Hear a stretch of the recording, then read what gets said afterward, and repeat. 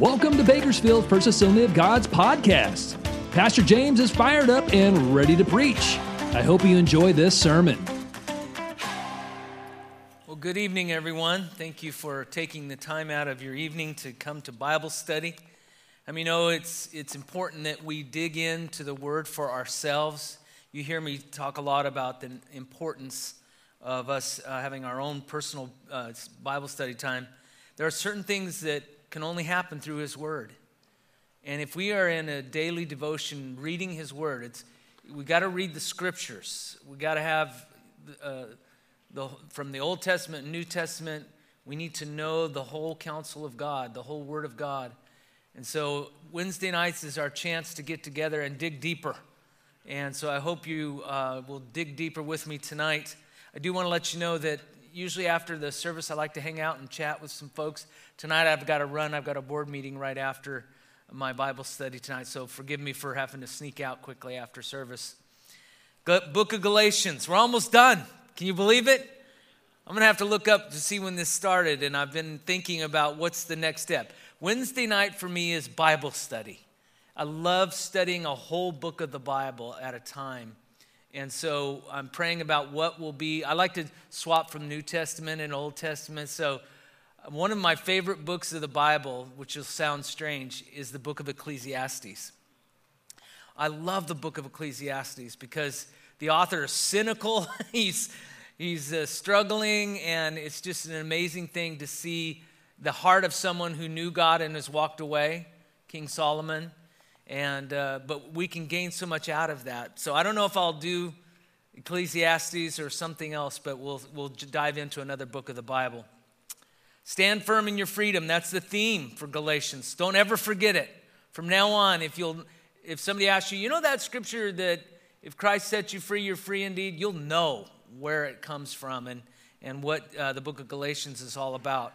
We talked last week about being crucified or being conceited. Because the fruit of the Spirit can never be wrong or evil. There's no law against them. They can never be bad. Love, joy, peace, all that stuff is always good.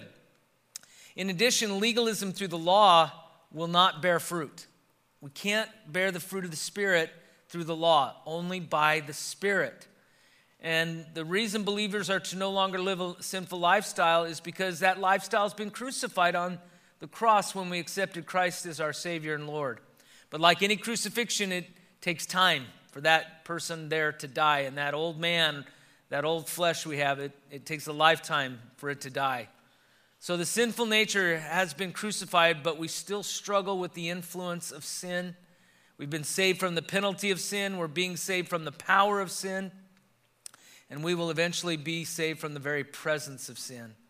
And so keeping in step with the Spirit means following the Spirit's leading without wavering or taking detours or shortcuts. Usually if we take a shortcut, it takes twice as long. And when we walk in the Spirit, we won't purposely stir up strife. Part of the maturity of a believer is we don't stir up strife in the church or with other people. We're not one of those troublemakers. And we've all seen people in that life. Surely it was none of us. But we've seen other people like that, whether it's at work or at church or around the water cooler. They just love stirring things up, you know. Hey, did you hear about so-and-so? No, I never heard about that. Yeah, they said this about you. They did? Well, that changed, you know, and just there are people like that thrive on controversy. But I'm telling you, as a believer in Jesus Christ, that shouldn't be us. We're peacemakers. We're not stirrer-uppers. So that's what we discussed last week. The title for tonight is, Am I My Brother's Keeper? Now, you know where that phrase comes from. Where does it come from? Who said it? Cain, that's right. After he killed Abel, God says, hey, where's your brother? And Cain arrogantly and condescendingly say, am I my brother's keeper? And that question is echoed through the centuries. And so it comes to today, are we our brother's keeper? To a certain extent, we are. We are our brother's keeper to a point. There are limits on that. Well, we are called to bear one another's burdens to a point. And so we'll dig into that. We won't finish it tonight. We'll carry it on next week. But first, we're going to look at Galatians chapter 6, verses 1 through 6. Brothers and sisters, if someone is caught in a sin, you who are spiritual should restore him gently. But watch yourself, or you also may be tempted. Carry each other's burdens, and in this way you will fulfill the law of Christ. If anyone thinks he is something when he is nothing, he deceives himself. Each one should test his own actions. Then he can take pride in himself without comparing himself to somebody else. For each one should carry his own load. Anyone who receives instruction in the word must share all good things with his instructor. Now, I want us to notice that verse 2, let's look back at verse 2. Carry each other's burdens. Then look at verse 5. For each one should carry his own load. So it seems like a contradiction there, but there are actually two different words in the Greek and two different responsibilities. We'll get into it, but we won't finish it up tonight. But I wanted you to see that. Verse 2 says carry each other's burdens, but verse 5 says you got to carry your own load. So we'll see what that means. Roman numeral 1, let's talk about our responsibility to others. We do have a responsibility to each other as believers, especially as believers in Christ. And so there are times of capital letter A of confrontation, loving confrontation. We could even call it accountability. Part of being believers in Jesus Christ is we keep each other accountable. And there are times where things have to be confronted. We see, number one, we have a responsibility to lovingly confront Christians who sin. Now, there is a practice. God's word is so practical. There are steps how to do things. God shows us how to do things. And so, if we see someone who has sinned or sinned against us, God says, this is how you manage it, knowing that we would have to deal with this situation. So let's look at Matthew 18, 15 through 17. Jesus said, if your brother sins against you, it can also just read, if your brother sins, go and show him his fault, just between the two of you. If he listens to you, you have won your brother over. But if he will not listen, take one or two others along, so that every matter may be established by the testimony of 2 or 3 witnesses. That principle of 2 or 3 witnesses is in Old Testament and New Testament. Someone could not be put to death on the testimony of only one person. We've heard the saying, he said, she said, when there's no witnesses.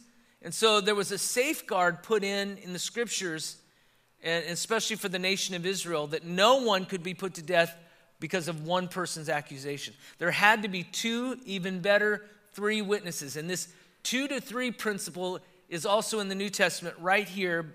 But it also says, do not bring an accusation before an elder without 2 or 3 witnesses.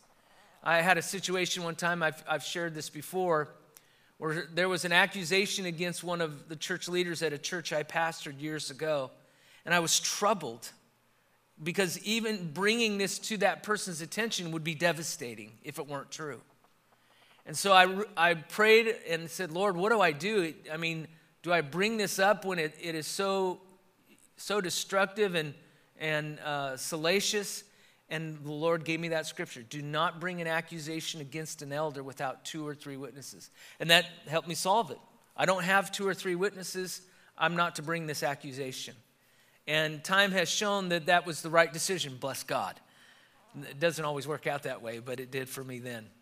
Verse 17, if he refuses to listen to them, tell it to the church. And if he refuses to listen even to the church, treat him as you would a pagan or a tax collector. Boy, this is heavy stuff. Have you ever known of a church to discipline someone publicly? That is a risky thing. I know of churches who have faced lawsuits for that very thing. And so it is interesting how, and it's so important that we follow Scripture carefully. And most of the times we jump to step 2 or step 3 or step 4, having nothing to do with them. we need to follow the practice that Scripture has laid out. A lot of times as a pastor, in my years of experience, I found that people tell me things about someone expecting me to do something about it, right? You're skipping some steps there. You don't bring it to the pastor the first step. If you see your brother sin, or your brother has sinned against you, it's your responsibility to go to them privately. And this is what God's trying to do. He's trying to stop gossip. He's trying to stop false accusation, because if your brother has sinned or your sister has sinned and you go to them privately and they own it, then you're done. They repent. That's as far as it goes. You don't tell anybody else. It's resolved. But a lot of times, like I said, people skip that step. They don't want to go to someone privately. That's a scary thing to do, to go up to somebody and say, hey, listen, I feel like you've sinned, or you've sinned against me. Now, first of all, you don't do it unless you've searched your own heart and prayed a lot. We don't confront without seeking the Lord's guidance first. But when we do, most conflicts in the church and in families would be gone if we'd follow these steps. Most of the time, some of the time, you can resolve it on step one. And then, praise God, it doesn't have to go any further. But if it's unresolved, and we're talking about a sin that leads to death. We're not talking about, somebody, gave you a dirty look or something like that. That doesn't lead to death. Well, I guess in some places it can lead to death, a dirty look. But so if there is a sin, a serious sin that leads to death, we lovingly confront, accountability, and if they refuse to repent, that's when you bring others along with you. Doesn't have to be pastors. It can be other mature believers, as we're going to see, those who are spiritual. Only those who are spiritual should handle this kind of confrontation at that next level. And again, if they still refuse to repent, then you treat them as an unbeliever. And sometimes this is what you have to do if a Christian continues to live in sin. Let's say they're living and not married. They're living together and they're not married, and yet they profess to be a Christian. At some point, you have to respond. How do you handle that? And the best way is, if you've already followed this process, is treat him as an unbeliever. That means witness to him, pray for him, try to bring him back to the Lord. And that's the purpose of confrontation. In the Scriptures, it's always, the goal of confrontation is repentance and restoration. God doesn't want to send people to hell. That's what the Bible says. God is not willing that any should perish. That's the last resort. And so God is always trying to get people to repent so they can be restored. The goal of confrontation is not to crush someone. It's not to break them. It's to bring them back to the Lord. So number 2, we must first judge ourselves before we ever attempt to confront someone else. This is important.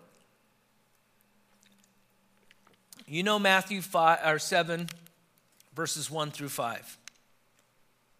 Do not judge, or you too will be judged. Now, a lot of people stop right there. And in fact, I don't know if this is accurate, but I read it somewhere on the internet, so it must be true. That the most popular scripture a generation ago was John 3:16. The most popular scripture, most quoted scripture for this generation is Matthew 7:1. Don't judge me, bro. You hear that all over Facebook. Don't judge me, bro. Nobody wants to be judged. Now, at first glance, it seems like it's wrong to judge. But that's not what it's saying. It's wrong to judge unfairly or inaccurately. There are times where the Bible says, you can see it in 1 Corinthians 5, judge that brother. So there's a time for judgment, and then there's a time for us to let God handle it. So let's finish the scripture, Matthew 7, 1 through 5. Context is so important. Do not judge, or you too will be judged. For in the same way you judge others, you will be judged. And with the measure you use, it will be measured to you. Why do you look at the speck of sawdust in your brother's eye and pay no attention to the plank in your own eye? How can you say to your brother, let me take the speck out of your eye, when all the time there's a plank in your eye and you're beating him on the head with it? You hypocrite. First take the plank out of your own eye, and then you will see clearly to remove the speck from your brother's eye. Now, this is so important. When we are guilty of the same thing we're condemning others for, we are blinded. Now, there is a time to judge, but it's when you've judged yourself first with the same standard, the same measures. How many know sometimes we hold people to higher standards than ourselves? And that should not be. If we're going to hold anybody to a standard, we need to have the same standard. I won't go too crazy on this because, I don't want to be banned, from the internet. But how many times have we seen our leaders not following the instructions for COVID? When a leader makes a law, they better follow it. And it has caused a loss of respect of leadership, or trust, I should say, because our leaders are telling us to do one thing and they are doing the opposite. That's called hypocrisy, and no one likes a hypocrite. And so in the same way, if we're judging our brother, we better be able to match up ourselves. And if we hold other people to a standard different than ours, then we're a hypocrite. And so that's some pretty strong words from Jesus. Now, I didn't get too far on a political soapbox. Everybody still with me? We're good? Okay, we're good. But that has really bothered me. And so it just behooves us that first get the board out of our own eye. And then it says, then you can see. You can't help your brother with a speck in his eye if you've got a board blinding yourself. We need to take out our own hypocrisy, our own sin, and then when we get that out of our vision, we can really help somebody. And that's what God wants us to do, is to help people. He wants us to help set them free. Okay, number 3. The goal of confrontation or accountability is to bring a person to repentance, as I said. And let's look at this at 2 Corinthians 7, 8 through 10.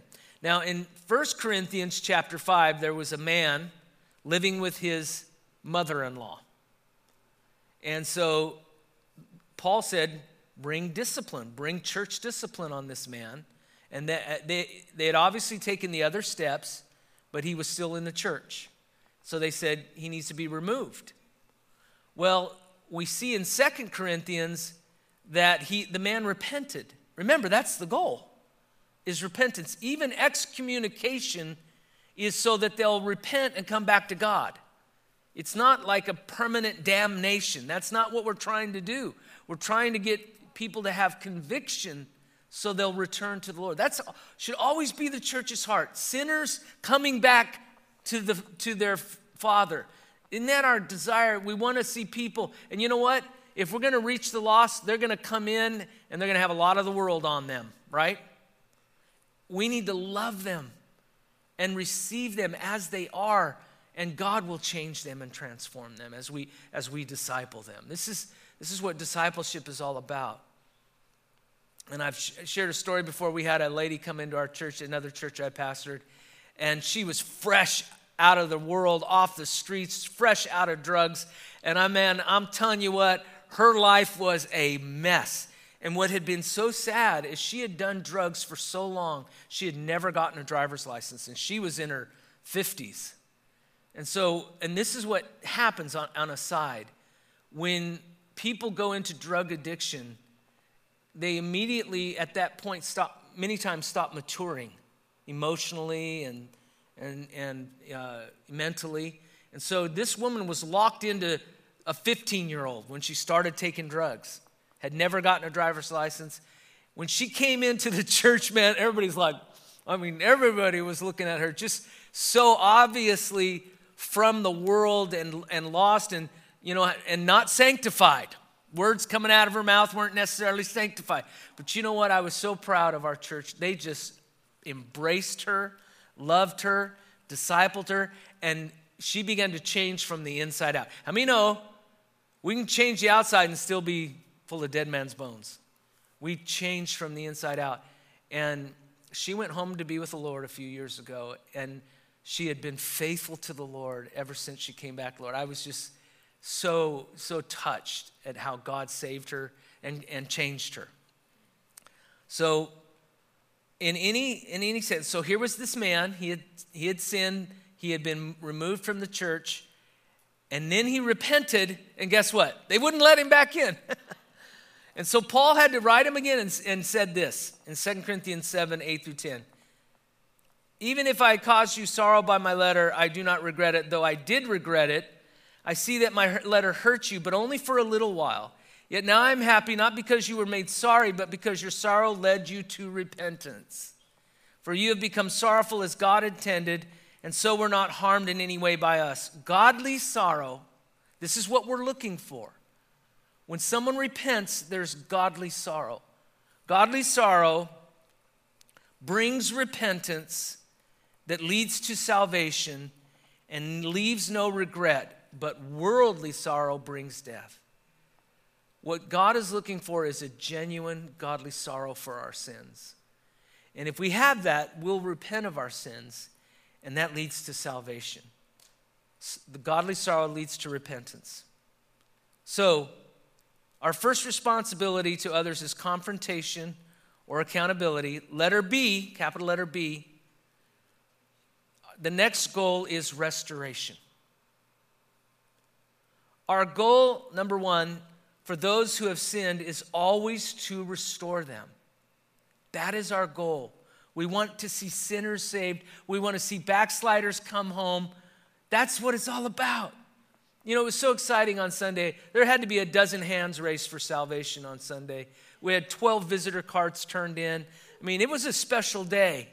And I'm telling you, that's what it's all about. Isn't that what church should be? That's what, I'm telling you, everybody gets fired. Every Christian gets fired up when someone gets saved. Don't we love the Teen Challenge ladies? We're so glad to see them again because they remind us of the joy of our salvation. That was us.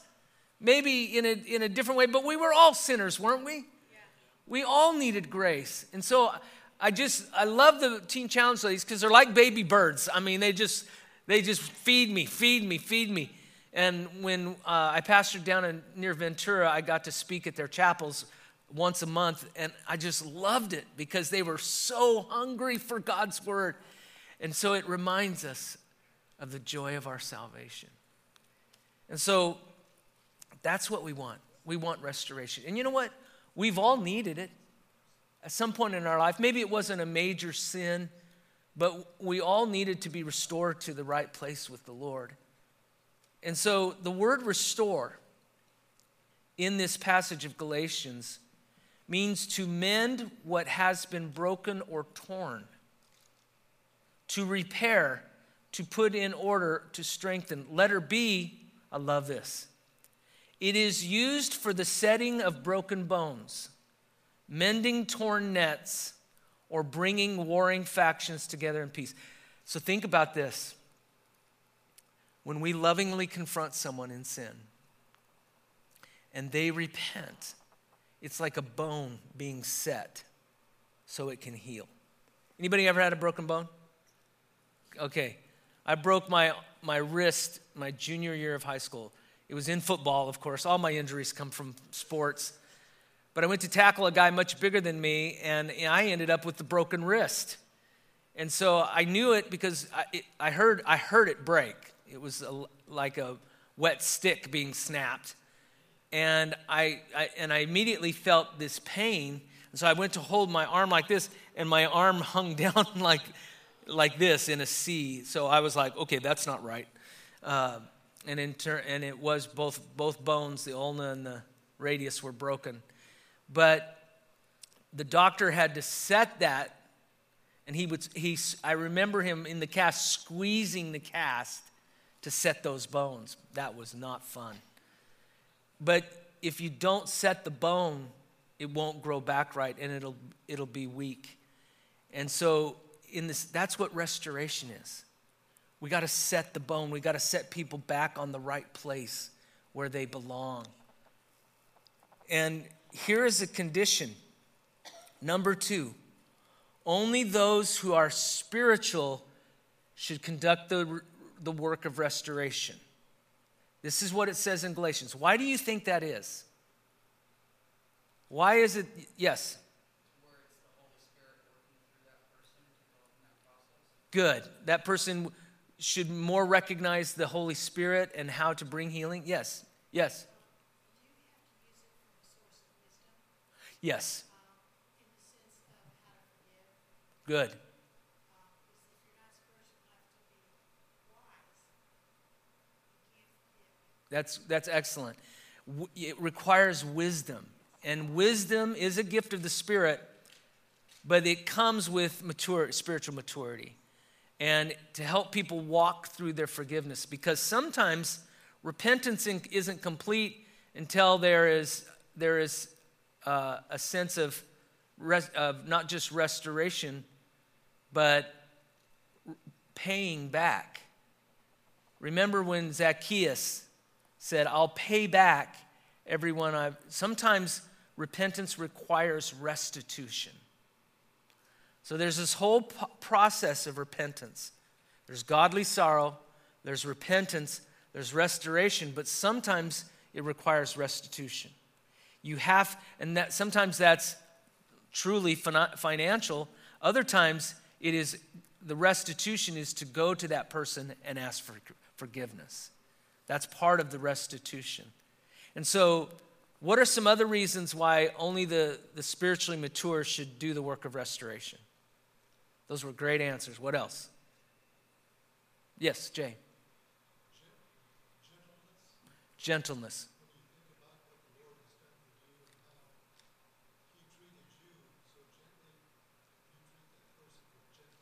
Excellent. Yes, gentleness because how many know that we can be too harsh on somebody and it can hinder their restoration process? We do it with gentleness because we understand. Grace. We've received grace.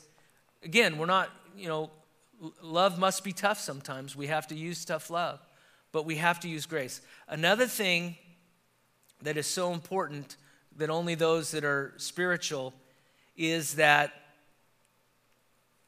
those that are in the restoration process can be tempted themselves. And so a mature believer will recognize that and be on guard. Listen, when you step into someone's world, as a pastor, I have learned things I never wanted to know.